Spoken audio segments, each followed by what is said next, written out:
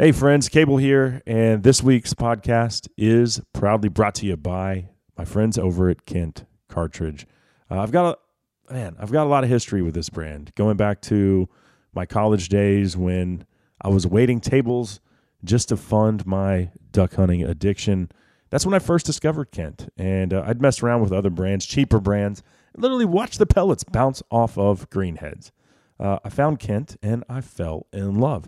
And nothing's changed over the last 20 years except for, well, I'd say Fast Steel 2.0 is even better than the original. And Kent offers a premium shell at a sub-premium price. Check it out. It's Fast Steel 2.0. You can find it at your local retailer. Howdy, everybody. This week's podcast also brought to you by Spartan Forge. Born in war, Spartan Forge was conceived while targeting terrorists. Think about that. Targeting bad guys during deployments in support of the global war on terror. We can also use this technology, because of its similarities, to track mature bucks. Now it's time to get this analysis into your hands. It's military-based intelligence, next generation mapping. I absolutely love it. And I love the people behind Spartan Forge. They're like me. Second Amendment till the day we die.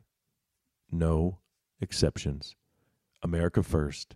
Spartan Forge. Check it out by downloading the app today. Let it be Christmas everywhere. Let heavenly music fill the air. Let every heart sing. Let every bell ring. The story of hope and joy and peace. And let it be Christmas everywhere. Let heavenly music fill the air. Merry Christmas, everybody. Cable Smith welcoming each and every one of you into episode 657 of SCI's Lone Star Outdoor Show presented by Mossberg Firearms. Thank you so much for being here today. It is a pleasure, a treat, an honor to be celebrating this holiday season with you in this lifestyle that we all love and hold so dearly. So thank you for being here. It is a pleasure, a treat, an honor to be talking hunting, fishing, the great outdoors and all that implies. And we've got a great show lined up for you today. So let's not waste any time. You know what to do. Pull up that stool a little closer to the old campfire. Pour yourself another cup of that Black Rifle coffee out of Granddaddy's beat-up old Stanley thermos, the one with mud caked on it from duck seasons that have long come and gone, because we're ready to rock and roll. And joining us in studio today, a guy who knows a thing or two about killing big whitetail bucks with his bow. He was in here about this time last year, actually, after arrowing the Grayson County typical archery record. I think the buck scored 199 and change. Just barely missed that 200-inch mark. But yeah, Tariq Al-Khatib is he's been up to his old tricks, having arrowed not only another Grayson County monster, but he threw in a Collin County giant this fall to boot. So we're going to talk rutting whitetail bucks and tactics on how to put your tag on them. So yeah, all things whitetail deer today. And then we'll probably, you know what, I mean, deer season ends for most of us January 1st.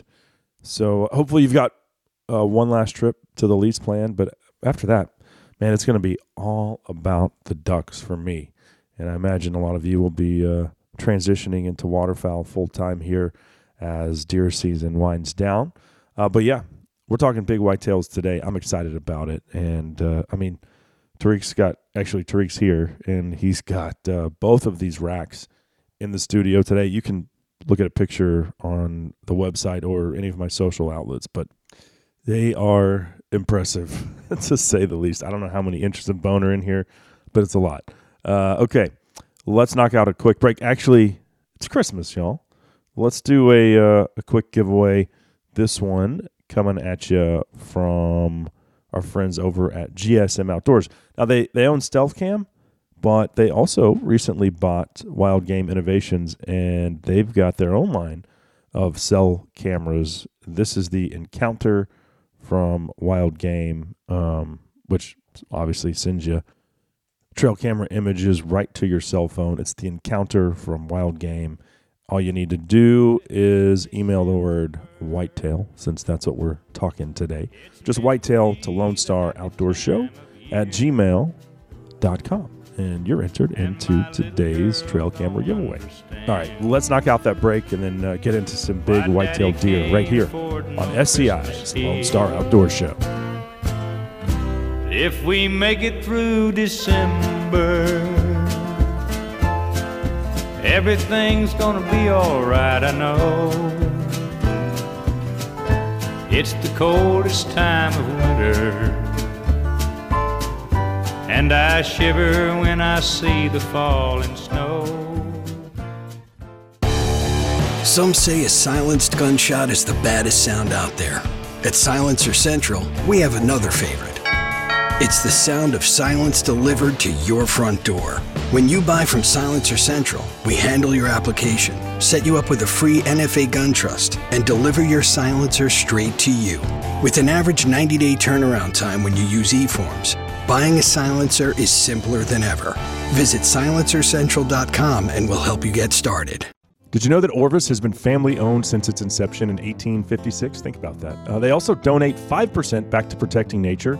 Orvis and its customers have raised and donated more than $20 million to protecting nature over the past 25 years. They continue to grow a community of outdoorsmen and women with classes focused on everything from fly fishing to wing shooting and hunting dog handling, from basics all the way to advanced. And don't forget about their unique fly fishing and wing shooting trips all over the world. Orvis, proudly American-made fly fishing gear since 1856. It's that time of the year where you might want to try to kick off a new year with a fitness journey. Cryo and More has all your holistic healing needs with cold therapy, heat therapy, and pressure therapy, which shortcuts the time you have to spend recovering from your workout or minimize the muscle soreness you feel from physical activity.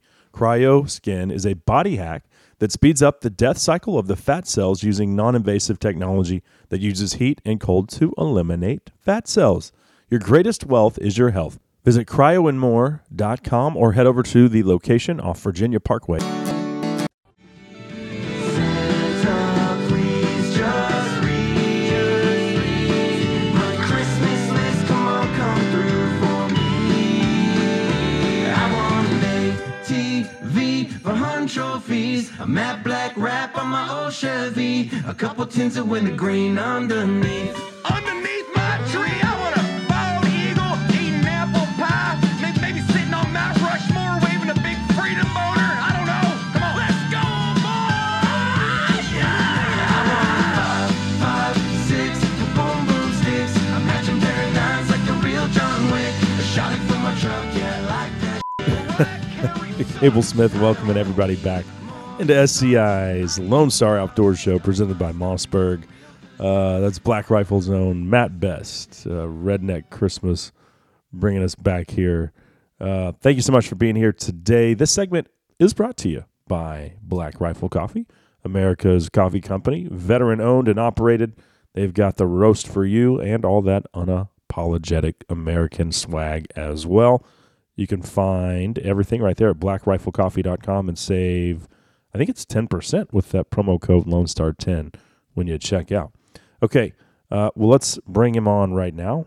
He is here in studio with certainly more bone than I harvested this year. It's my pleasure to welcome Tarif Al-Khatib back to the show. Great to be here. My pleasure, brother. So, last time you were here was about this time last year, probably. Yeah, close. Yeah. You had just arrowed the biggest typical buck ever killed in Grayson County. Correct. Put that microphone just a little closer to your mouth there. Remind me, what did that buck score again? A gross 199 and 5/8. Oh, that's right, because it almost got one to 200. 3/8 short, right? Yeah. So he's 200. And that's also a 30-inch trout on the wall. Yeah. 29 and a half. There you go. Yeah.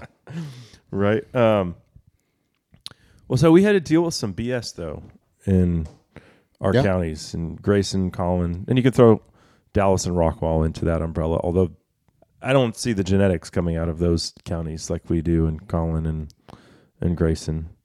I've seen a couple nice Rockwall bucks killed.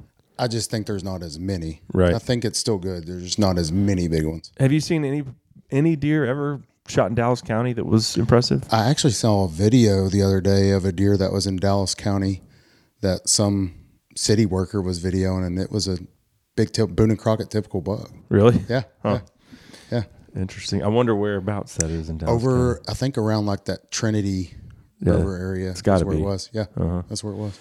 Other than that, I don't know where the habitat would be. Not Everything really is so developed. Like, Yeah. sadly, that's how our county is getting called. Very quickly. Yeah. And, you can't stop progress, but even my son, who's 9, will be driving around. He's like, oh, we used to dove hunt in that field.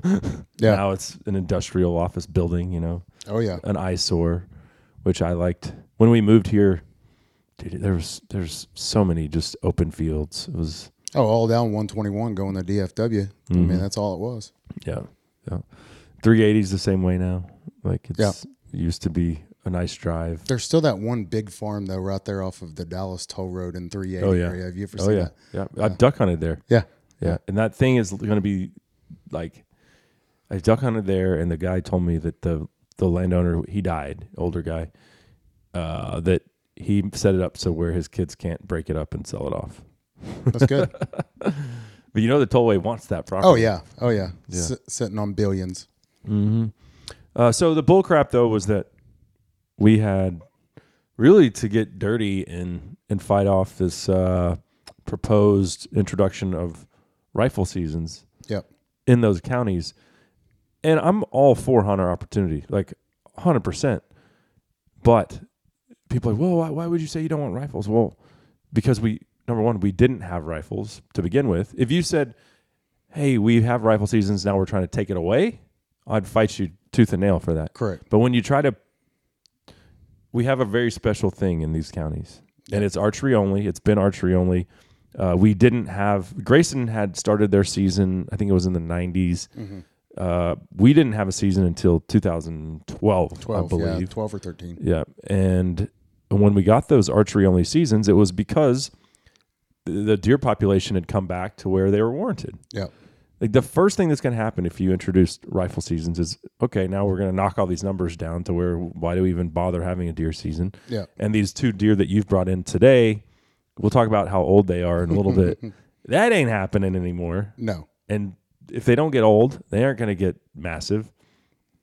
There was a hearing in Sherman, and 95% of the turnout was against introducing the rifle seasons. Yeah. Actually, probably 99.9. Was I think against, out of the right. like 388 people, there was one person that finally stood up and said, well, I'm for the rifle. And, Right. I think he got ran out of there real quick.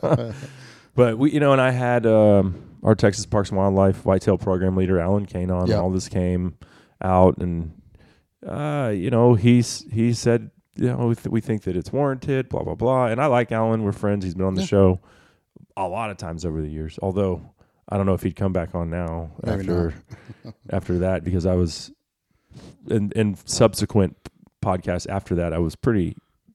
It's black and white for me. Yeah. The science doesn't say that we need to introduce rifle seasons. We are developing all this land.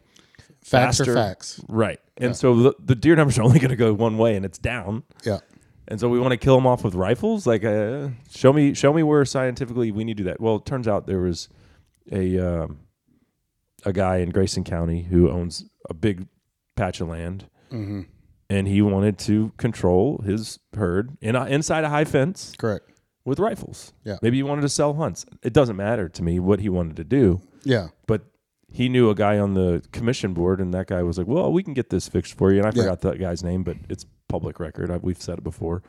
And then, goes to Texas Parks and Wildlife, and they're like, yeah, it shouldn't be a problem. But the bow hunters of those 4 counties came out in droves and were like, actually, that is a problem for us. Yeah. We're not doing that. Yeah. It didn't even actually make it to the commission. No. Yeah. So that public comment period or meeting in Grayson County, the overwhelming response against the rifle season, just Texas Parks and Wildlife just gave up. They're like, we're not even going to talk about it. Yeah. Yeah. And that was good because, I mean, if that's what the people want, then why not let them have what they want? Right. The majority, anyways. So we got that defeated. And we talked. Yeah, that would just be the first thing to go away would be the age structure of bucks. Of course, yeah. You know, we shoot mature bucks here. I've hunted. I had one season where I bow hunted religiously here, and then, dude, for 20 acres it was $5,000, and the headache of dealing with, and I've documented on the show, with neighbors' dogs, hot air balloons, guys coming over the fence from the neighboring golf course, walking up to my feeder with their husky, looking at it like, what is this, a spaceship or something? He didn't even know what it was. He takes the lid off the feeder, looks in it. I'm like, that's the type of crap you have to deal with. Scraping the corn out of it. It's like urban bow hunting. Yeah. Can be worth it though. Oh yeah. But looks like you're tagged out though for Colin and Grayson, yeah. Because those are both $1 counties. Correct. And I think there's like 350 inches of bone in here right now. You brought the racks of each of them. Yeah. So let's talk a little bit about these monsters, and let's go with the one that you killed first, the Grayson County deer. How wide is this buck? He's right at just over 25 inches inside. He's at 25 and an eighth. Jeez, dude. So inside spread. And he is what is he? Yeah, Mainframe 8-point. He's got a couple extras and 2 drop tines. Yeah. And this deer was how old? He was 9.5. And how do you know that? A lot of history. Let's give or take a year. Yeah. Okay, even if he was 8.5. And how long did you have this property? I got that property in 17, and I had him since 17. And he was on old. camera. You could tell he was like, so he'd been 4 or something. Yeah, I mean, even in 17, I was like, that deer's got potential, and then the following year he really blew up, but I just always had something else I was wanting to go after, and always stayed kind of, I like them nasty looking, not real clean, but he was just so clean, and so that didn't really interest me a whole lot, even though he was big. Yeah. And I said, if he ever grows some drop tines, I'll go after him. And then sure enough, here we are, 2022, and he grew 2 drop tines. So he damn sure did grow a couple drop tines, so you knew this deer and he had never grown drop tines before. No. It's interesting that at such an advanced age, he's throwing on extras. I've noticed that it seems like, especially Grayson and Colin, I mean, as the age really gets there, of course, the mass on that deer is unbelievable. I think it's like 36 inches in mass right there. And then they just seem to get nasty, grow some nasty points. And I mean, like I said, that first drop tine there between the brow tine and the G2 was right at 9 inches. And then the other one, I think, was 5 something. So big drop tines on him. If that deer was, let's say, on my deer lease in Benjamin, Texas, 4 hours west of here, that deer's getting shot at 4.5. Oh, he would have been for sure. 5.5 max. Like we have a mature deer on our place is 5.5 years old. Yeah, and they're not under every tree. We have tons of young deer. Yes, and this is my first year on it. I just showed you a picture of a nice 8-point that I would shoot. I think that deer's 4.5 or 5.5 years old. Yeah, and if he walks out, I'm smoking him. Yeah. You know why? We're not trying to carry bucks to 9.5 years old. Well, it's impossible. Right. But if it's archery only, yeah, it helps. It's harder to kill them. Yeah, very hard. Yeah. But yeah, I mean, at 4.5, that deer was, I think he was had 9 scoreable points. He's always had a split on one of his 2s. And I mean, I think he was mid 50s as pretty much an 8-point. I mean, that's a giant frame deer. So. I always say the Holy Grail, and I don't know if you've shot an 8-point that went 150. I haven't, but that would be like, I like clean. You like trash. I mean, I like a whitetail deer to look like it didn't come out of a high fence. Yeah. Not that I'm against it. I mean, there's a high fence deer in here, but I like a nice 8 or 10-point, and a 150 8-point that means you've got length, you've got mass. You got That's a frame. Special deer. Yeah, of course. Yeah. But he didn't interest you. No, he didn't. He didn't. And, it's just because I had something else that I was really interested in. Yeah. But even if there wouldn't have been, I could see the potential in the jump that he did. I would have wanted him to make it at least one more year, So I think 6.5 is when they really start seeing their potential here anyways. Well, and you know that buck that I've shown you and that I was hunting last year on my Clay County place, he disappeared, but in 2020 he was like probably a mid 140s deer that looked mature. We had no history with him. He just showed up, and then last fall he was back before ghosting us right before rifle season. I think he got poached, but he blew up to a high 170s, low 180s buck as a mainframe 10, which is just an astronomical jump. So maybe he was right there at that, making that 6.5-year-old jump to a 180s class deer. Let's take a quick break. We'll come back and hear a little bit more about these North Texas archery giants. That segment brought to you by All Seasons Feeders and Blinds. Check out the 300-pound stand and fill. Maybe you're on a 20-acre lease, like Tarif, one of Tarif's property. I think it was even smaller than that. But you don't need a big feeder. Just a little 300-pounder will do. And here's the cool thing. You don't need a truck or a ladder. You just stand there and fill it up. It's the stand and fill. You can find it at allseasonsfeeders.com. We'll be right back on the Lone Star Outdoor Show. To you.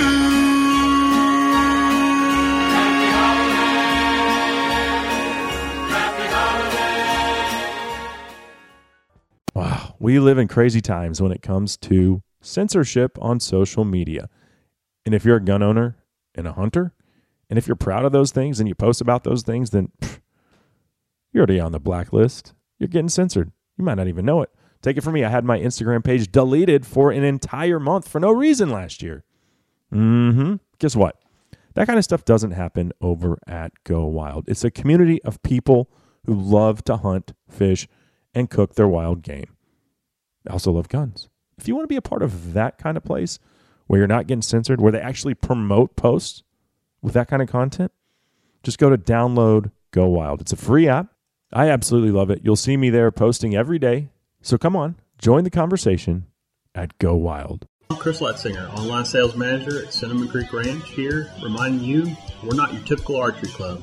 We're a one-of-a-kind archery facility with indoor and outdoor ranges, full pro shop, and 6 different 3D courses.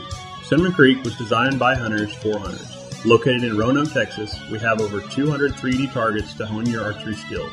Call 817-439-8998 or visit us at cinnamoncreekranch.com to visit our new online store. That's cinnamoncreekranch.com. Let's face it, guys. We all would love to own land, right? But they're not making any more of it. However, there's a solution. Lone Star Ag Credit has been helping its borrowers finance their own piece of paradise for over 100 years. Whether you want it for recreating, ranching, fishing, hunting, or just to get the hell out of Dodge for the weekend, visit Lone Star Ag Credit today to start making that dream a reality. Hey folks, this is Zane Williams here to thank you for listening to my buddy Cable Smith on the Lone Star Outdoors Show, and also wanting to wish each and every one of you a Merry Christmas, Happy New Year, and Happy hunting, y'all. And it's amazing how when we're holding him, all the light and the joy and the hope we'd lost come rushing back in. Somehow Christmas feels like Christmas again. One of my favorites there from Zane Williams, bringing us back on SCI's Lone Star Outdoor Show presented by Mossberg Firearms. Cable Smith riding shotgun with you as always. Thanks so much for being here. This segment of the show is brought to you by Numa Outdoors and the Selkirk Pant and Jacket. As we transition out of fall and then really into the heart of winter, temperatures are dropping. That's why you need to check out the Selkirk. It is wind resistant, but also very insulated, keeps you nice and warm, and you can find it at NumaOutdoors.com. Okay, well, let's continue talking big bucks here with Tarif Al-Khatib, who was nice enough to come by the studio with these 2 monster bucks that he's tagged out in Grayson and Collin County. What I did want to ask you, because before the break we were talking about the advanced age of these deer, 8.5 to 10.5 years old, and I wanted to get your take on whether at that age do they get smarter or less involved, a less willing combatant when it comes to fighting and really participating in that element of the rut? I think so. I think they're less active in the rut, and I just think they they don't roam near as much. So the area that they are in and kind of dominate is it's like they kind of rule that and they know, and so there's less competition for them. But that second deer, he just was he's thin tined, heavy main beams, but just thin tined. But I actually witnessed him not last year, the year before. I was hunting a different buck that I ended up killing, a 172, and I watched them walk by each other. They were the same age at that time, so 8.5 years old. I watched them walk by each other within 20 yards of each other, and they didn't even look at each other. And this is in the middle of the rut. They acted like neither one existed. Kind of like looked the other way and kept going. Like we've been doing this song and dance for years. Yes, we're we're old and we're good. I remember sitting in the stand thinking, not many people probably get to witness two deer of that age structure just walk by each other like that on the same property, right? At one time. So that was pretty cool. Yeah. And so the Grayson County buck, how big was that property? That property's a little over 600 and something acres, that particular property, but a bunch of it's really open. There's a creek that runs through it, and there's cattle on it too. So it's a cattle farm. But, that deer lived there. He lived from the first time I seen him in 17, he lived there. He would leave the property for a time, and then he would show back up, but briefly. Like he was always seemed like, I'm going to put it, not killable, daylight active deer. So, and he was this year. He, I had him. He shed out and watched him grow, and then like they always kind of do on the places I have, as soon as they shed that velvet, they kind of leave. And then when he popped back in, for some reason the deer numbers on that property had really dropped, and I said, man, there's not going to be much to hold that deer in here, but this is his home, and so. He kind of shown up really the day that I killed him is when he kind of showed up. So was that the first sit of the season for him?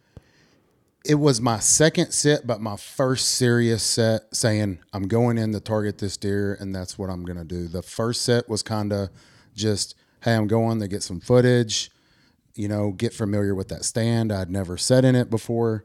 And, hey, if he comes by, he comes by. But when I went in there to kill him, it was my first sit, particularly saying, hey, I think I could kill this deer today. And so describe, like you've had this property for a while. You've certainly figured it out.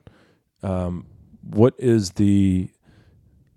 when you get a property like that and you're bow hunting only, what are you looking for? Like, where am I putting my stands? I don't know if you put feed. I'm sure you put a feeder somewhere, but yeah, I do have, and believe it or not, on that property, there's really only one feed station there. But where I killed this deer is, it's just a natural pinch for them. There's a highway and a giant creek, and it all slopes downhill. And they really have no choice but to walk, I would say, within 60 yards of where I'm set up. So if you set up in the right spot, of course, there was a couple scrapes through there. And if you set up in the right spot, they kind of almost have no choice but to walk by you. But, this deer, I fed him. He come to feed all year. In Texas, if you don't feed, your deer are going to somebody else's property to feed. Yeah. You're putting yourself at a disadvantage. Yeah. But I really changed my strategies this year too. And actually the last couple of years, and getting off of that feed when you need to is very beneficial, because if you just set over a feeder, it's just you're really decreasing your chances, in my opinion. Well, and I just showed you a buck that my buddy and I have on our little 200 acres in Oklahoma. Nice 8-point, maybe high 130s, maybe 140, who knows? But that deer, I have the one video of him in the feed pen. But he's chasing a doe. And then we have another, and that's in the hardwoods. That intentionally we put that one there. And then we have another one kind of out on the edge of a pasture where there's woods where they can come out and feel comfortable. But dude, that deer doesn't go to that feeder. Yeah, I get videos of that deer walking around the feed pen that's in the woods, and I think there might be one nighttime photo of him in that other one. Yeah. He doesn't go. Like, the young deer show up, and it's the same thing. On my it keeps your does around too, Oh yeah. But I had a guy ask me the other day, about being successful. And I said, well, how do you hunt? What do you do? He said, well, I got a feeder set up. And I said, do you always hunt there? He said, yeah. I said, in a 24-hour period, how long do you think that deer is there? Let's say late summer, feeding hard. How long do you think that deer is there? 10, 15 minutes. I said, well, what do you think he's doing the other 23 hours and so many minutes a day? Mm-hmm. I said, he ain't just sitting in one spot, not moving. I said, you have to think outside the box, get off of that feed sometimes. And that's where cameras really can come into play to help you out too, is find what they're doing, where they're going. I mean, deer, especially during the rut, they're not just laid up all day. Right. They're moving, they're searching. And so you said at that feeder, you're really decreasing your chances, in my opinion. Well, unless the deer's coming in every day. Yeah, I mean, unless you got it patterned, it's coming to this feeder every day before dark or right after sunlight, whatever. Yeah, but yeah. Other than that, I mean, and there's some deer that are just so feeder shy. I mean, they just don't like feeders, don't come around feed. So, it just depends. But like particularly where I shot this deer was just, I mean, it's a natural funnel where they have to come through there. Mm-hmm. And like I said, I have so many videos of this deer. I knew where he was going to be coming from. I was going to see him before he jumped the fence. He was going to jump the fence. It just happened, and it may just be by luck, but it happened exactly like what I thought it would do, just based off of my history with him and trail camera video and all of that. He did what I wanted him to do. So I'm sure you've experienced this too, and you've hunted archery-only counties a lot more than me, but the biggest archery buck I've killed was like a 142 in Oklahoma. Mm-hmm. That deer would come to hand corn. It would not come to a spin cast feeder. Yeah, So I actually took the feeder out and just started hand corning. I had another feeder up the hill. You could literally see it from where I ended up putting up the pop up. But he would only come to hand corn, and then that deer that I was chasing in Collin County that was mid 170s buck, that deer avoided the feeder like the plague, and that was on 20 acres, and so. Yeah. I knew when he was on there most of the time, he would skirt that feeder. There's no way he was ever at that. He never ate there. Ever. Not one time. Yeah. And there's just, these Collin County bucks, they get that big because they're that old because they're smart. And maybe they had a bad experience at a feeder. Mm-hmm. I don't know. Yeah. So, but really playing the wind and get on the downwind side of that stuff, especially during the rut, because they don't need to eat. Yeah. Like they're not like us. They don't need to eat, 3 meals a day, especially during the rut. So, I mean, you're sitting over that feed. I mean, he don't have to come there. Right. So he's got other things on his mind. Let's be realistic about scent control, because I mean, when I first started bow hunting, I read all the magazines. I interviewed all the people, invested in the products. And, dude, I don't do any of that anymore. I don't care, because if the wind's not right, I just don't mess with it. Yeah. I think scent control is the biggest thing as a bow hunter, and if you want to kill a mature deer, it has to be paid attention before anything. Mm-hmm. I get dressed in the bed of my truck. Early season, I dang near going in and just my underwear, just about, getting dressed when I get there. Scent control. I mean, I would rather a big deer see me than smell me. Mm-hmm. I think they smell you. That's it. It's over. Well, that's what happened with that deer, that one that I was chasing here. I was in the pop-up. Yeah. All the other deer, I had it set up to where it funneled into the city had a cutaway for their trucks for something they were doing through Jerry's property. And the other deer the pop-up was set so that they're going to walk in front of you. They're going to funnel down the game trail. Yeah. They're going to come out into the open into that right away where the trucks could drive through. This deer, no, he walked through the thickest stuff right behind my pop-up, and it was before legal shooting time. I think I remember you saying that, yeah. And that deer was never on that property again when I was on there. Yeah. We get pictures of him occasionally, but not when I was there. Yeah, so scent, the day I actually killed that second one, I put a video up. I forgot my boots. I was wearing Crocs. Oh, yeah. So I'm in the bed of the truck, realized I forgot my boots, soaked my socks down, everything, So you do spray? Yeah, I do use scent killer and stuff. And but I'm always running Ozonics. I run my clothing through Ozonics. Uh-huh. And when I first seen him, I was like, he's gonna smell my feet. Even though I knew the wind was great. Yeah. I was just thinking that in my head, he's gonna smell my feet. Now I did, and our mutual friend Chad, who's killed a big buck or two in his day, He told me, about the footwear is the most, like going in and Yes. out on a small place like that. Yeah. Which the second deer you killed was on 18 acres. Yeah. Of this season. Now I was putting, estrus or something on the bottoms of my boots when I would walk in, so that he wouldn't smell where I had been, or at least try to cover that up. But like spraying down and all that stuff, I just don't know if that stuff really works or not. Yeah, and I'm real big on. I want to smell like nothing. I don't want to smell like that stuff that they have. That's like the autumn and it smells like dirt. Well, right. How do we know that that's what they like? It smell like that, So I'm real big on rubber boots. My boots are never in my truck; they're in the bed of the truck. And I try to stay as clean as possible. Everything as clean as I can. Always showering before I go hunt. And when I sit all day, I'm like, man, I've been here all day. I probably have some kind of odor on me, and I get paranoid. But I think scent control is the number one thing. But if the wind is right, is it that important?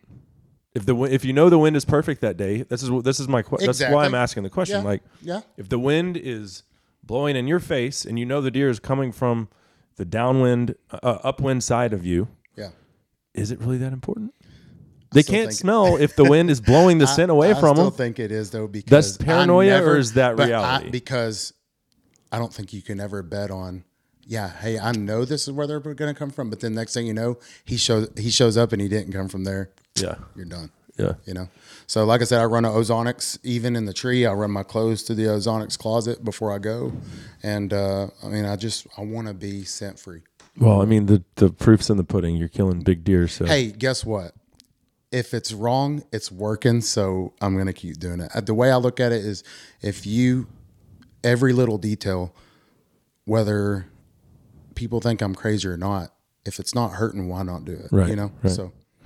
I admit that year that I was bow hunting only, I hunted harder than I ever had. Sat my ass in the stand more days than I ever had. And I did use scentless detergent. Yeah. And soap and stuff like that. But I didn't have an ozonics. Yeah. And man, I don't know, maybe it might have made a difference when I was in that pop up. But he was like 10 yards behind me. Yeah. That's close range. Yeah. All right, let's knock out a quick break. We'll come back and hear exactly how. Well, we'll start with the Grayson County 180 some odd inch buck met his end. That segment brought to you by Vortex Optics. Did you know I can save you 10% off of any Vortex glass or rangefinder? That's right. You just head over to eurooptic.com. They carry every SKU from Vortex. And you use that promo code LoneStar10.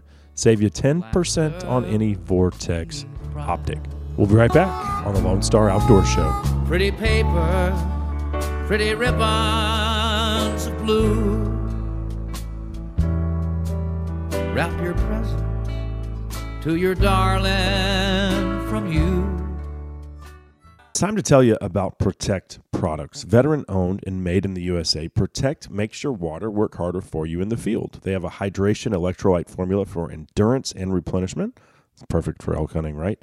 Energy formula for when you need an extra kick. Immunity for optimizing the immune system. And one of my favorites, the Rest formula to ensure deep sleep and proper recovery. All the formulas are liquid, so they mix instantly in your water bottle or Camelback. And the cool thing is, they don't gunk them up like a powder with that messy residue. They also have an easy-to-use line of mineral sunscreen for quick and odorless application and all-day protection in the field. For more info, head over to protect.com to see their entire lineup. That's Protect, PROTEKT.com. Cable here, and if you're like me, you probably enjoy bold flavors and cuisines. And nobody does Cajun and Creole better than Chris's Specialty Foods in Frisco. Their forte includes specialty sausages, boudins, and andouille, pre-cooked soups, gumbos, and sides, where all you have to do is heat it up. What about high-quality steaks, smoked and fried turkeys, turduckens, and turducken rolls for the holidays, plus gift boxes. Storefront conveniently located off Dallas Parkway in Frisco, or shop online at chrissspecialtyfoods.com and have it delivered to your door. I'm leaving Santa Lone Star. Hey, Santa, thanks for working so hard.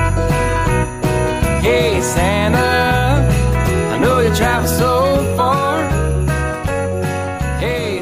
That's the very own Songbird Jones, leaving Santa Lone Star, bringing us back on SCI's Lone Star Outdoor Show, presented by Mossberg Firearms. Merry Christmas to you. Cable Smith here, as always. Thanks for dropping by today, as we are still talking big whitetail bucks with our old pal Tarif Al-Khatib, and we will continue that conversation momentarily. This segment, though, brought to you by SCI. The 2023 convention is going down February 22nd through the 25th in Nashville, Tennessee. I'll be there for the duration. Hope to see you, as well as the entire hunting community from around the globe converges in Nashville for the hunting event of the year. So make plans to attend. I will see you there. For more info, head over to safariclub.org. And with that being said, let's get back into it with Tarif. Okay, let's talk about so when this buck came in, and what did he score? This one that's November 5th, and he ended up being 184 and 2/8. Wow. Yeah. Dude, monster. Yeah. 9.5 years old. And so how far away was he when you shot him? 22 yards, quartering away. Like I said, all self-filmed. Which is something you just started doing? Yes, correct, for Team 200. And, I mean, when I saw the arrow go in, I mean, as he ran and I saw the exit side, I mean, I knew he was bought and paid for. Mm-hmm. But I didn't hear him or see him go down.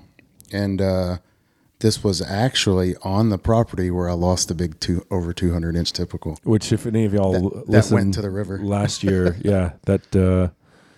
And what did you do? You bumped him, didn't you? Yeah, I gave him a little over an hour, and I bumped him. Yeah, and then he went into the river and never saw him. Got swept away. Yep. And it rained a lot. Oh yeah, the river was up and out of its banks by about 20 feet on each side. Yeah. So I had a deja vu moment when I went to tracking him. How long did you give him? I gave him an hour and a half to 2 hours, and like I said, I knew it was good and started tracking him. And he went down to the river in this same exact spot I lost that deer. Really? And I saw the blood going into the water. And I'm shining my light across. I'm like, okay, he couldn't have went up that. He couldn't have went up that. Okay, hey, he walked down a ways. And tried to walk down, didn't see anything. And we're only about maybe 100 yards into the track. And I kind of shine my light at an angle back across. And my brother's with me. And I see the eye. I mean, he made it 20 yards on the other side and was laid up. Of the river? Yeah. He crossed the river. He crossed it. Being lethally shot like that, got both lungs. And he crossed it, which it was about thigh high, and he crossed it, and he made it about 20 yards onto the other side and was laid over. Yeah. So you had to cross the river. Yeah, we got wet. It's a pretty cool recovery. That was all filmed and stuff. It's gonna be. My brother's like, "Well, how are you gonna get it across?" I said, "Well, you're gonna walk over there with me, and we're gonna drag him across." Right. And I was like, "Dude, I'll wash your clothes for you." Right. So. Right. Okay, so what is Team 200? Team 200 is the owner is Adam Hayes, the owner and producer. Which Adam Hayes, I've always looked at him like the Tom Brady of deer hunting in the whitetail world. He's from Ohio. He's killed 4 free range over 200-inch deer, and there's just been a lot of big names on that team. It's all hunters from kind of around. There's a couple from Kansas. We got some from Kansas, Pennsylvania, Ohio, Iowa, a guy from New Jersey. And so just guys that like big bucks and free range and film yourself and kind of, some guys have camera guys with them sometimes, but I mean, it's about, Team 200 is not about the 200-inch deer, okay? It's about taking the most mature buck in your area is what it's truly about, is taking the most mature animal. But yeah, it's been really cool to talk to some of those guys. You're talking guys that's done it a lot longer than me, and some of the guys that's even left the team. Joe Miles is one of them, the owner and founder of Osseo Gear. And so, I mean, just it's guys that's been there and done that, and they're really good at it. And so I've learned a lot, and so man, I was very fortunate enough to join the team back late this summer. So right on. So was there a learning curve as far as self-filming? Oh, of course. And like I said, it's turned out good for me. Yeah. And but not the day before I killed that second deer, the day before that, the day before it rained all day, I had him come in on me that evening and was 15 yards, but low light, no camera light. Yeah. And so you got to be able to make that decision. Hey, is this worth shooting on camera or not? And for me, that's what the show's about. People want to see it. So, and it probably wasn't the perfect conditions anyways. He was kind of back behind me. It would have been a tough shot. It would have been a tough shot and not been good camera light, even though it was still legal light. But so I backed off, and sure enough, my next time in, perfect light, 4:37 p.m. is when he come through. So, but the camera has helped me in one way. It takes your mind off of getting buck fever. Because you got other things you're working on. Yeah. Believe it or not, like you're worried about running the camera and turn this on, and you get less involved in staring at the thing coming in, getting all drove up. So, dude, I don't know. Like, I don't film. I have filmed myself in the past. Like this bear that's back here, shot in Alberta shot that one with a rifle. I also shot another one with a bow on that trip, and I filmed those. Yeah. Those bears are sitting there at bait. It's not the same thing as a white-tailed deer that's as so wary of an animal. I don't want to screw it up, So when I was chasing that big buck in Collin County, there was no way you could have paid me to take a camera in there. I was like, no, I'm going to screw it up, So that's that. But you're saying it helps. I'm thinking that adds a degree of difficulty. It does. It's very difficult. You're having to kill it twice. Think of it that way. And not to mention the first buck, I got 3 camera angles. I was able to get everything turned on, set up good. The second buck, because it was so wet. But you got 3 camera angles? Yeah, I got 3 camera angles of the first one. I'll show them to you here in a minute. So how do you set that up? So I had I have a GoPro that was kind of watching me, and then a bow mounted camera, and then of course my big 4K Canon that I was filming with. So right on. 3 different cameras. Yeah. I'm going to add one more camera next year. I'm going to try to get a good GoPro angle of where I hope the shot to take place, and try to get like a ground level view too. See, but if you actually get that footage, then I was like, yeah, you don't need all that sync control stuff. he did exactly what you thought he was going to do. Exactly, yeah, that's right. But the one time he walks behind your pop-up, then you never see him again. Yeah. So we talked about this 9.5-year-old buck that went double drop tine, scored in the 180s. This other one, it's not even fair to him, this other buck, to be sitting by this guy. Yeah. Because this is like a 160-something inch deer. What is he, a mainframe 10? Mainframe 12, yeah. Mainframe 12. Yeah. And he doesn't look small, but he doesn't look... if he wouldn't have broke off that other time, he would have been right at 171 or so. Yeah. So, but it's all about frame. People, it's about frame. My record buck last year, you hold him to this other 10-point I shot, and the 10-point dwarfs him just because his frame's so big. So, yeah. Yeah. So what was your history with this buck? And this is the one you killed on 18 acres. Correct. In Collin County. Collin County. And like I said, 10.5 years old. He's 10.5. 10.5 years old. Oh, wow. 10.5-year-old buck. Let's give or take a year. Right. Either way. Behind the ears, 26 inches around the neck there. Just giant bodied deer and a huge head. It was amazing to see how big his body was. But his biggest rack was in 2018. He was actually an 8x9. Oh, wow. And typical. Always kind of had the shorter tines and real heavy main beams bases like he's got. But that deer has never made it through a season usually without just demolishing his rack. He usually has brawler. He usually has nothing left. By the time mid-November gets there, he looks like nothing. So was amazed that he kept everything that he had this year. Yeah. So this was your number one buck in Collin County this year? He was there was another one I was wanting to target, but he kind of disappeared in September, and he would have been cracking the 190 mark, maybe pushing 200. But September disappeared, and it's not about the score sometimes. Well, the history with the deer, you know. Well, also you use the word killable, of course. If the 190's 100% nocturnal, and this deer isn't, then yeah. I mean, if they're both standing there in front of me at the same time, yeah, I'm going to pick the bigger one, you know. But and that other deer was super mature. No history with him, so don't really know a for sure age, but definitely super mature.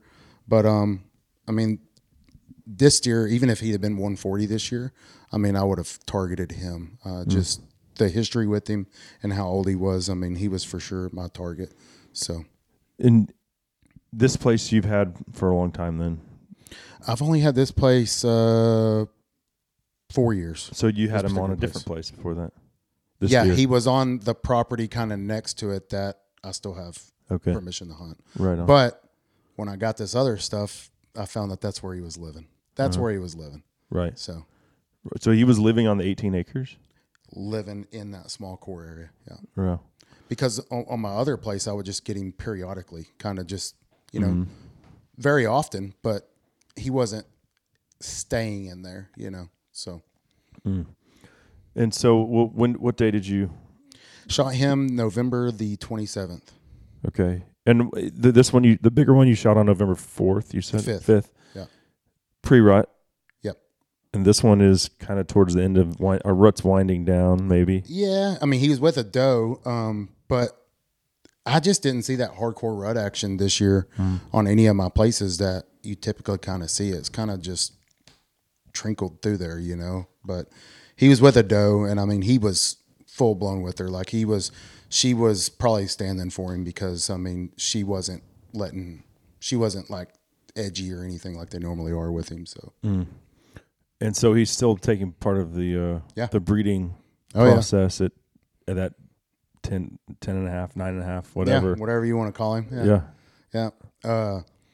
It was crazy because when she come through, I mean, when I seen her, I knew, hey, he's got to cross my face here, and the wind was absolutely perfect. But to hear, you know, when they're just kind of standing there, and she kind of comes, and he lets her get about 20, 25 yards, and just that grunt he let out was just, you never hear that kind of grunt, just that old deep grunt. Like it was real soft, like he wasn't just, you know, just real low key, just sounded awesome. And then he did it again kind of right before he got into my shooting lane. So, and I can't remember if we talked about rattling or grunting last year, but do you do a lot of that? Yeah, I will do it, but I don't get full blown real involved in the rattling a lot. And the bad thing, I learned a hard lesson on that deer last year, the record deer, because when you start calling to them, they know where you are. And they're going to come in on the downwind side of that. Yeah. They're going to try to approach from downwind. So unless you're set up where they can't get downwind of you, you're putting yourself at a disadvantage sometimes. Yeah. So, I mean, if you got something good backed up behind you where you know, hey, they're not going to circle around there, then yeah, hey, call to them. But if they can get the wind on you, a mature buck is going to come downwind. What if you're hunting, say, because we do have a tree stand on our Oklahoma place like this. There's a pasture, then here's the woods, and our tree stand is like on the edge of the woods, looking into the woods. So the pasture's behind you. Would you expect the deer to make that loop? I wouldn't think they would. Like out into the open? No. I wouldn't think they would. Like I said, if I was backed up against something like that, or so just pasture behind creek, you, then I would feel safe. I just don't think they're gonna do that. Yeah, and I think you can get away with calling to them too a lot more in a wooded area because they can't see what's there as easy. Like if you're in the wide open and you call to them and they don't see anything, it's not really going to pique their curiosity as much. So if you're in a thicker area, I mean, they're going to have to get in closer range of you to try to determine what's there. So that makes a big difference too. You didn't have to call or do anything to either one of these? I tried to the morning, the day before I killed him, the second one, but because I saw him and he just started kind of beeline to my south, and I knew there was a smaller buck already over there. I mean, he was wearing a tree out. So I thought, hey, he's being aggressive this morning. Started calling to him. Next thing I know, that little buck had a doe pinned up kind of over there. He stole his girl. And I mean, there's no calling to him then. I mean, he was on her. I mean, it didn't matter what was going on. He wasn't going to leave her. So originally I tried to call to him because I thought it was just another buck over there. But when I saw that there was a doe, there was no getting him off of her. So. So how many days did you hunt the other deer? I would say I set probably maybe 7 or 8 times, maybe for him that I sit for him. All day sits, or do you? I did one all day set the 2 days before I killed him. All day sits are sometimes mentally taxing. It is, but I seen him that morning and that evening, so that was, makes it a little easier. Yeah. And plus that area where I'm at, there's a lot of midday movement and stuff, and I mean there's very likely for them to come by you at midday. So to me, when I seen him that morning, I would have been doing more damage by trying to walk back in that evening than just staying in there. And I wasn't prepared for an all day sit. Like I had no food, so it was rough. So here's another thing, and there's different schools of thought when it comes to relieving yourself when you're in a tree stand. You're already said how anal you are about your scent control. Dude, I've read the studies. Dr. Deere will even say within 10 minutes of you taking a leak, deer can't tell if it's from a human or from another deer or from a cow or whatever. Yeah, I'm glad you just asked that, because last year, before I shot that record deer, I mean, I had to go. And I just went right off the stand. Right. And I'm talking, I don't even hardly get set back down. And the small buck that he ran off literally walked probably right through it underneath me. Yeah. So, I mean, I think pee is pee. I mean, right. Now, you just ate a bunch of garlic or something the night before, or asparagus or something, it may be different. But I don't think that it's like, oh my gosh, that's a human's pee. Right. I don't think they think that. Yeah. Well, maybe if they could smell it initially, but it dissipates within, like I said, within 10 minutes. Yeah. They can't tell the difference. Yeah. No, I've never had a problem doing that. Yeah. And so I'm not saying drop a deuce behind your or out of just do the orangutan hang out of the tree stand. But no, I mean, you know, you're going to do more damage by getting down and trying to walk off somewhere than just, you know, going right off the stand. Yeah. So no, I've never had a problem doing that. Yeah. Okay. It's everyone has their own take. Like sometimes, I mean, if I'm in a pop up, I'll pee in a bottle because I don't want to make a scene, like commotion of getting out. I'm not peeing in the pop up where I'm sitting. So I'm like, all right, well, I'll just carry a big, you know, I mean, big, like extra large, you know. Gatorade bottle. No, for obvious reasons. No, you know, I haven't hunted out of ground blind in a long time, but I used to do the same thing. You know, take me a big Gatorade bottle in there. So, because you don't want to unzip it and have to get out and all that stuff. Yeah. Okay, so. And you got this one on film too? Yes, both of them. Then was that there wasn't a situation where you're like, oh, I'm gonna have to wait because the lighting isn't good? No, like I said, you killed him in the morning or afternoon? Both of them in the afternoon. Yeah. And like I said, 4:37 on that second one. The first one was a good 45 minutes before dark. You know, so I mean there was good light and stuff. But I was able to make the recovery on the second one in daylight still. I mean, when I hit him, it's pure center punch heart, and it looked like a grenade went off on his side. Like it was, I mean, I'll show you the video. As soon as I let it go, I'm like, he's done. I mean, it's just pumping out, you know, so. Oh, yeah. The crime scene looking recoveries are always my favorite. And, we'll find out which broadhead, mechanical or fixed blade, and what model is responsible for that carnage after the break. That segment brought to you by Mossberg Firearms and the MC2SC. That's Mossberg's everyday carry 9mm, and it comes in single or double stacked. You can find it at mossberg.com. We'll be right back on SCI's Lone Star Outdoor Show. The kids are gung-ho. True love finds a kiss beneath fresh mistletoe. Some families are messed up while others are fine. If you think yours is crazy, well, you should see mine. If you're looking for a thermal hog hunt near DFW, then 3 Curl Outfitters has you covered. Offering fully guided thermal hunts just minutes south of Dallas, guides scout daily to put you on the bacon. Using thermal imaging technology to hunt feeders, crop fields, and river bottoms, you get unlimited hogs and no kill fees. Visit www.3curl.com. Also offering corporate hunts and food and lodging available by request. Book at 3curl.com or call 214-455-0940. In the market for a compact track loader? Check out the Bobcat Advantage, where Bobcat track loaders squared off against other brands in a variety of tests and challenges. Whether you're looking for performance advantages, uptime protection, or quality design, Bobcat compact track loaders are the best built machines in the industry. But don't take our word for it. Watch the videos at bobcatadvantage.com or see Bobcat machines in person at one of our 9 North Texas locations. Visit bobcatofnorthtexas.com or call 469-586-0000 today. It was Christmas Eve, babe, in the drunk tank. An old man said to me, won't see another one. And then he sang a song, the rare old mountain dew. I turned my face away. That's the Pogues Fairy Tale of New York, bringing us back on SCI's Lone Star Outdoor Show, presented by Mossberg. I'm Cable Smith. Thanks for dropping by and sharing part of the Christmas season with me. I appreciate it immensely. We're still talking big whitetail bucks here today, and this segment is brought to you by the Armasight Contractor Thermal Rifle Scope. I just got one, and although I honestly don't know all the nuances yet, I've only used it a couple times. The clarity, the functionality, and how user-friendly this thing is have really blown me away. And I was able to zero it in 3 shots. So that was pretty cool as well. Never happens, right?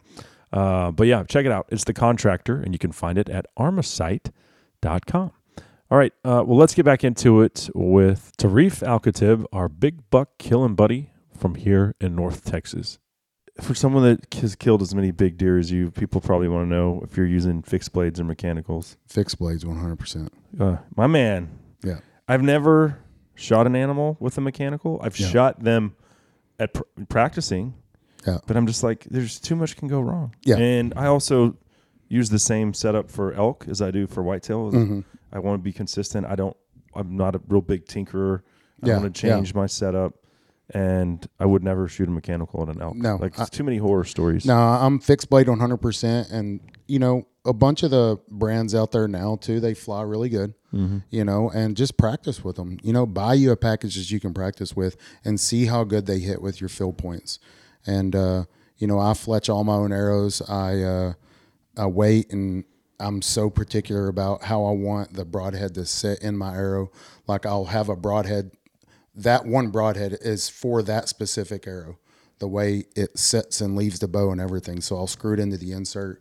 I want it turned a certain way and spin check everything. And I mean, does it make a difference? It does make a difference. I mean, 100%, you know, it makes a difference. I believe that. I'm that not stuff, trying to shoot. I'm not trying to shoot out 80 yards. You know, like I just went and set up the new VTM a while ago.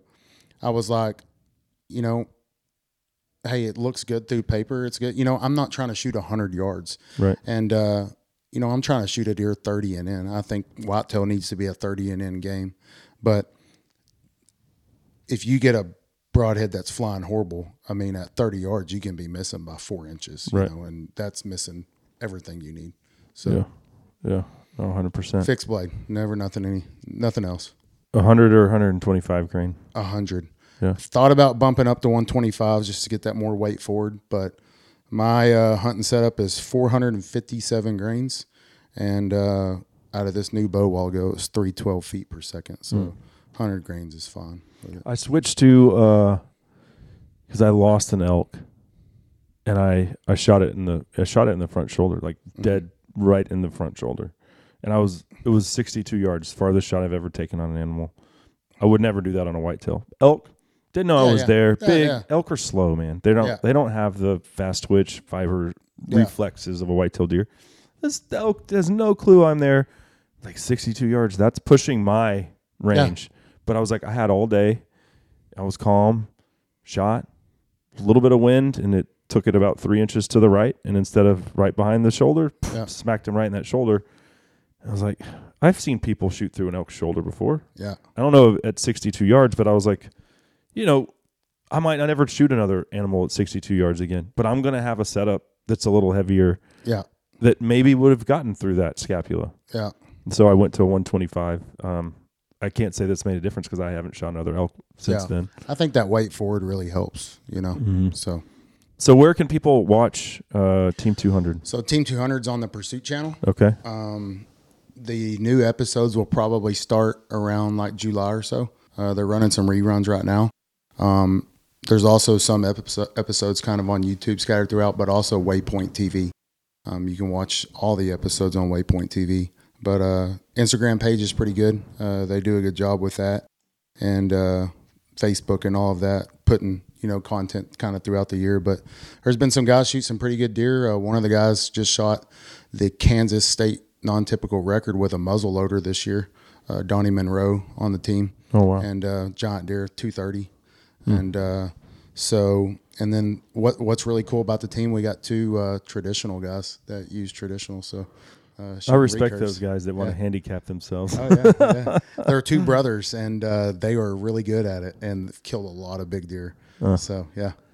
God, dude, that's amazing. Yeah. And you actually started playing around on social media for like last year. This time you didn't have a page. No. Yeah. After jumping on the team and getting some sponsors and stuff, it was kind of the right thing to do. Yeah. And so _bow hunting is it, and it kind of fits me there. So that's my personal page. Yeah. But Tarif's a cop for anyone that didn't know. Yeah. So it's been cool, playing with the social media thing. My wife kind of showed me the ropes a little bit, so I'm getting into it, and it's fun. It's something to do.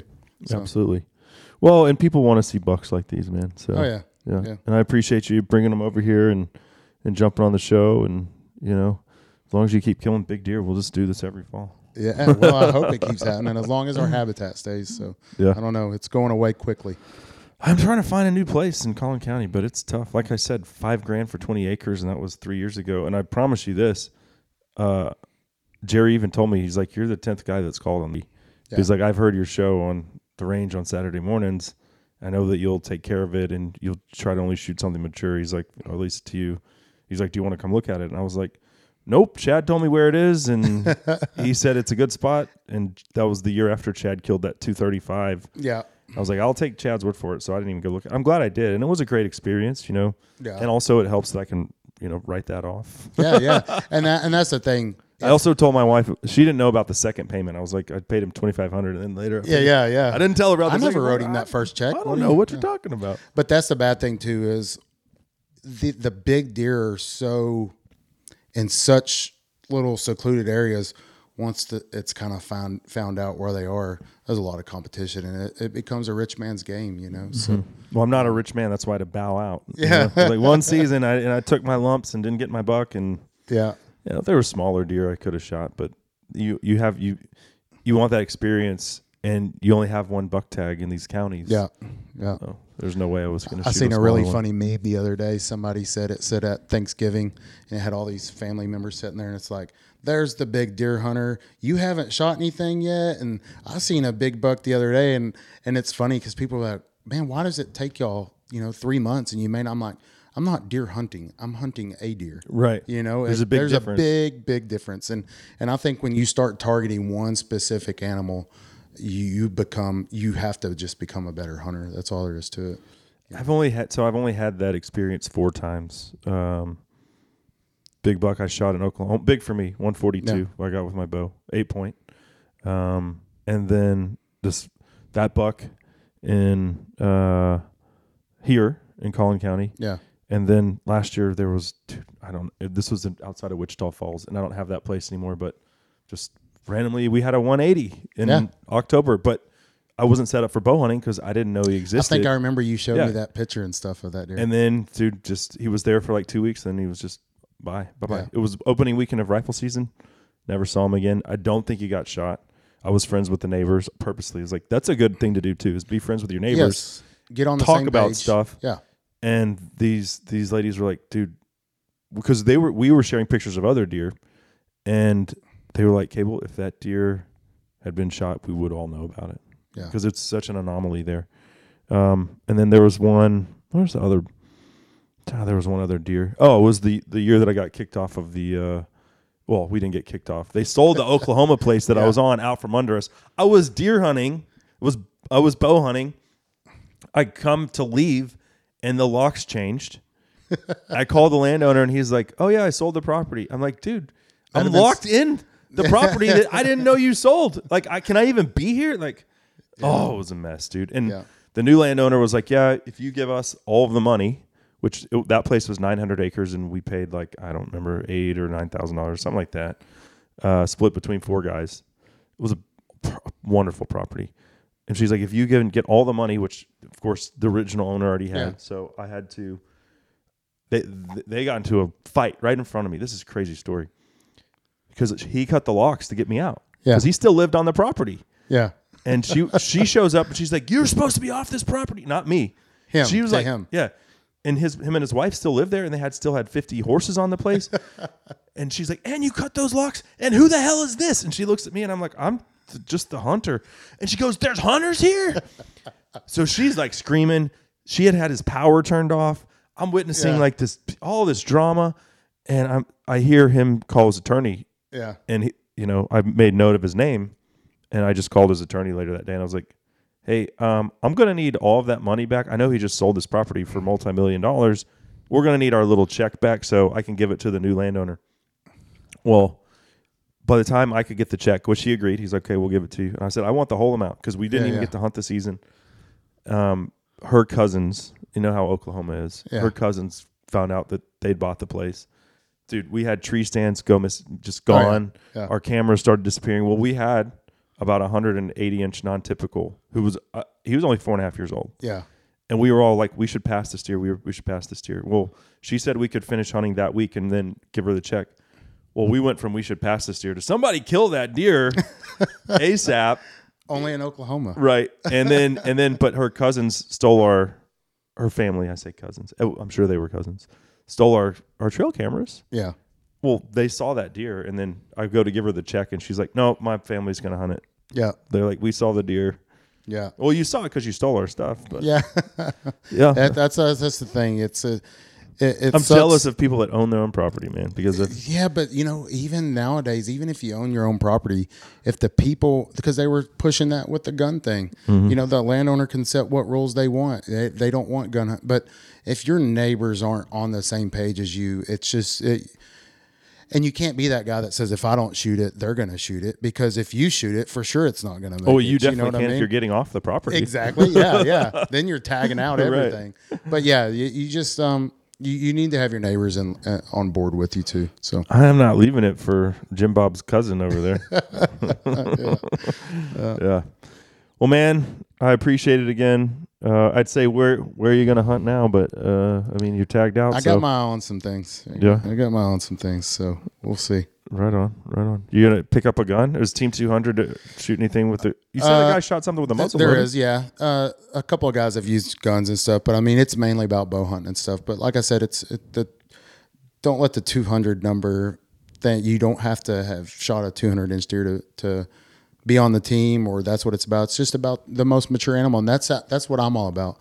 Is last year I killed a deer that was in the 140s, and it was the most mature animal that I had in that county at the time, and man, I was thrilled to take him. So it's about mature animals. I think I'd sent you a picture of a nice 10-point on that place in Benjamin, who was 5.5, 6. I think he might have been 6.5 because I found out later the guy that shot him had a lot of history. But that deer was showing up at my feeder at between 2 a.m. and 4 a.m. Every night. I was like, he's got to slip up. The rut's coming. Well, the place is 4,500 acres. This is my first year on the place. I'm friendly with a couple of the guys. I haven't even met a couple of the guys. And the one that I become friends with, who was out there every time I was out there, hell of a nice guy. He shot that deer. Yeah. He texted me. He goes, and my son and I are in the blind. We're rifle hunting. And if a mature 8 came out, that's like our management buck. Yeah. Anything over 8 points. We try to shoot 4.5 years or older. Management buck would be anything that's 8 point above that is your trophy. And I go, well, Henry, we're not shooting that 10 point. Here he is. Here's a picture of him. Dude, that was on the other side of the 4,500 acres. So that deer was living closer to his setup. And then he was just meandering over to mine in the middle of the night. So he had getting pictures of him every day. And he'd actually had that deer in bow range a couple times in October and had a 3-year history with the deer. And you know, this has happened before. Like deer that we were hunting got shot. Yeah. My son gets upset. I'm like, dude, this is just the way it goes. So when we get there, when we get back to camp and that deer's hanging up, you're going to walk up to him and you're going to shake his hand and tell him congrats on the buck. And we're going to be happy for him. Yeah. And like, there was a time when I was a younger man where I'm like, oh, you know, like, yeah.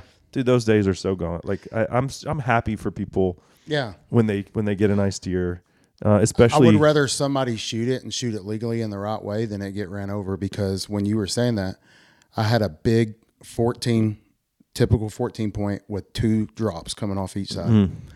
Had pictures of him. I mean, I'm on him. I feel like I'm about to get him. I'm sitting in the stand. Buddy calls me. I ignore the call. Calls again. I ignore the call. Calls again. I'm like, okay, he needs something. Hey, you still hunting that 14 point with the double drops? Yeah. Well, I'm sitting here looking at him on the side of the road. He's ran over. And so I get all mad, leave, think nothing. I'm not hunting this property. There's nothing here for me to kill. I'm scouting another property. Camera goes off. I look, and I have a 190-inch deer at another stand on that property, you know? Mm-hmm. And I'm like, you know, so and anything can happen. But yeah, I mean, I would be thrilled for somebody to take it than it get ran over or something. Right. And just, you know.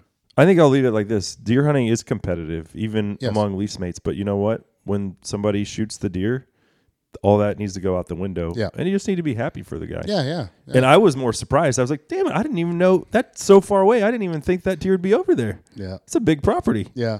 It needs to be about camaraderie and oh, hell yeah. And I mean, just we got to stick together, you know? Mm-hmm. So. Mm-hmm. Absolutely. Well, man, thanks again for the time. I appreciate it. Always, Cable. Thanks. So there he goes, Tarif Al-Khatib. I tell you, he knows a thing or two about mature whitetail deer. No denying that. That segment brought to you by Big and J Whitetail Attractants and Rustic Reminders Taxidermy. Just looking at the clock. We got to go. Got to get out of here. Thanks to Tarif for being here for the duration of today's show. Thanks to all of our sponsors for making this show possible. Thanks to you, the listener, for being a part of SCI's Lone Star Outdoor Show. Until next time, I'm Cable Smith saying, y'all have a Merry Christmas and a great week in the outdoors. You'll be doing all right with your Christmas of white, but I have a blue